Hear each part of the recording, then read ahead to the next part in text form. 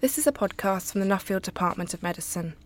Professor Gil McVean tells us how statistical genetics helps us understand and treat disease. Hello, Gil.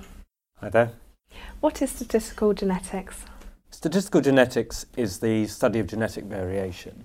Now, most obviously, that's genetic variation in relation to disease and how we look, how we behave, and so on.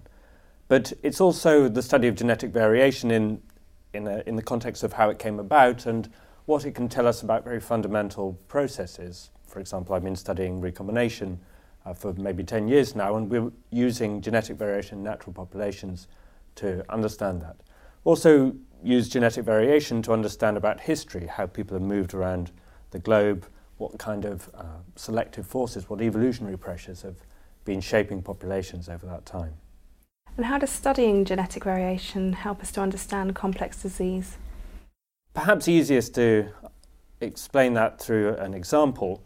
So we've been working, for example, with a group here who are interested in craniosynostosis. It's a nasty cranial malformation that you get in children. Now, typically, these result from new mutations that occur when a father or mother transmits their genetic material to a child.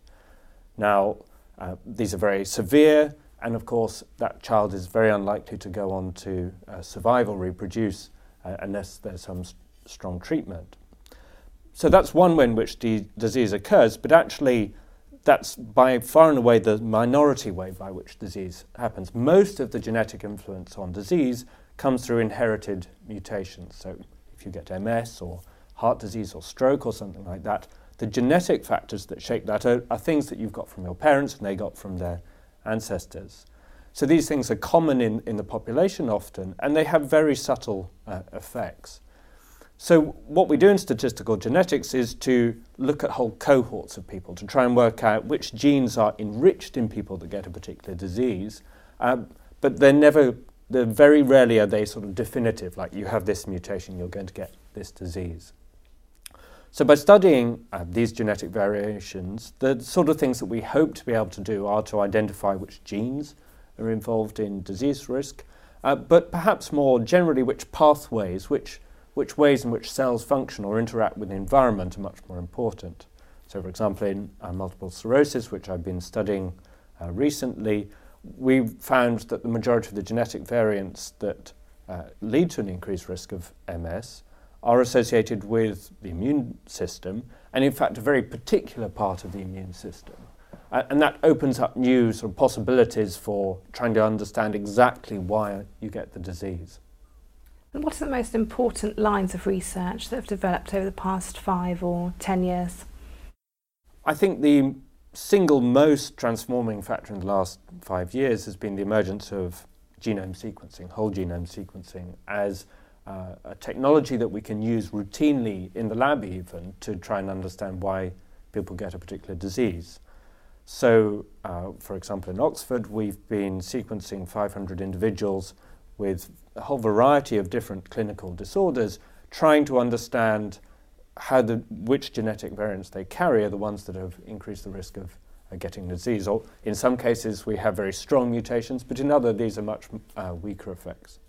So I think it's been a very transforming technology, but what we've had to do as a community to work out how to use it has been to assemble large sort of international consortia to push the development of both methodologies, but also the collection of large cohorts so that we can study complex diseases. And so one of the things I've been doing is helping to run a project called the 1,000 Genomes Project, which does kind of what it says on the tin. It's sequencing, well, it's actually sequencing about 2,500 people for the purpose of trying to understand what genetic variation looks like in the human population, so that when we go to a disease population or a cohort, we can sort of work out what they've got that the natural population, the normal population, doesn't.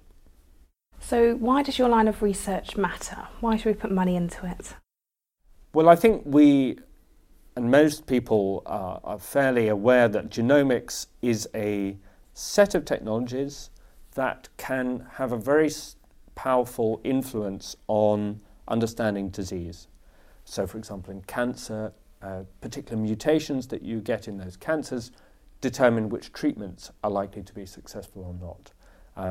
You might have a genetic variation that influences how you're going to respond to a particular drug, whether you get a bad reaction or a good reaction. Those are that's where genomics is at the moment as a set of technologies, but we think that there's a huge potential for it to go much further, so that if you come into the clinic and you've got multiple sclerosis, we might be able to say a lot more on the basis of the genetic variants that you carry about the treatment options.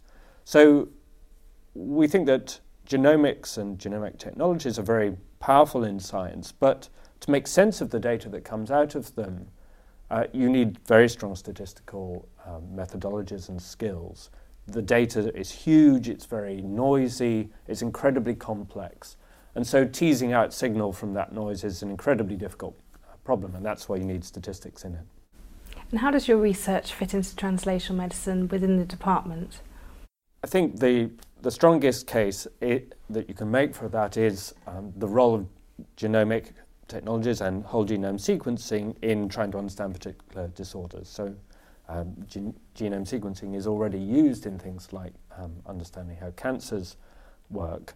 We think it can go much further, and so we're working, Bioinformatics and Statistical Genetics, the group I head, is working with the Biomedical Research Centre and other clinicians across Oxford to see what sequencing and genome technologies more generally can bring to the clinic. And I think we've had a few successes in that already. I mentioned craniosynostosis. We've actually found mutations in now several children where they were previously undiagnosed. And that's actually a really important part of the whole treatment process, is identifying the causal mutations.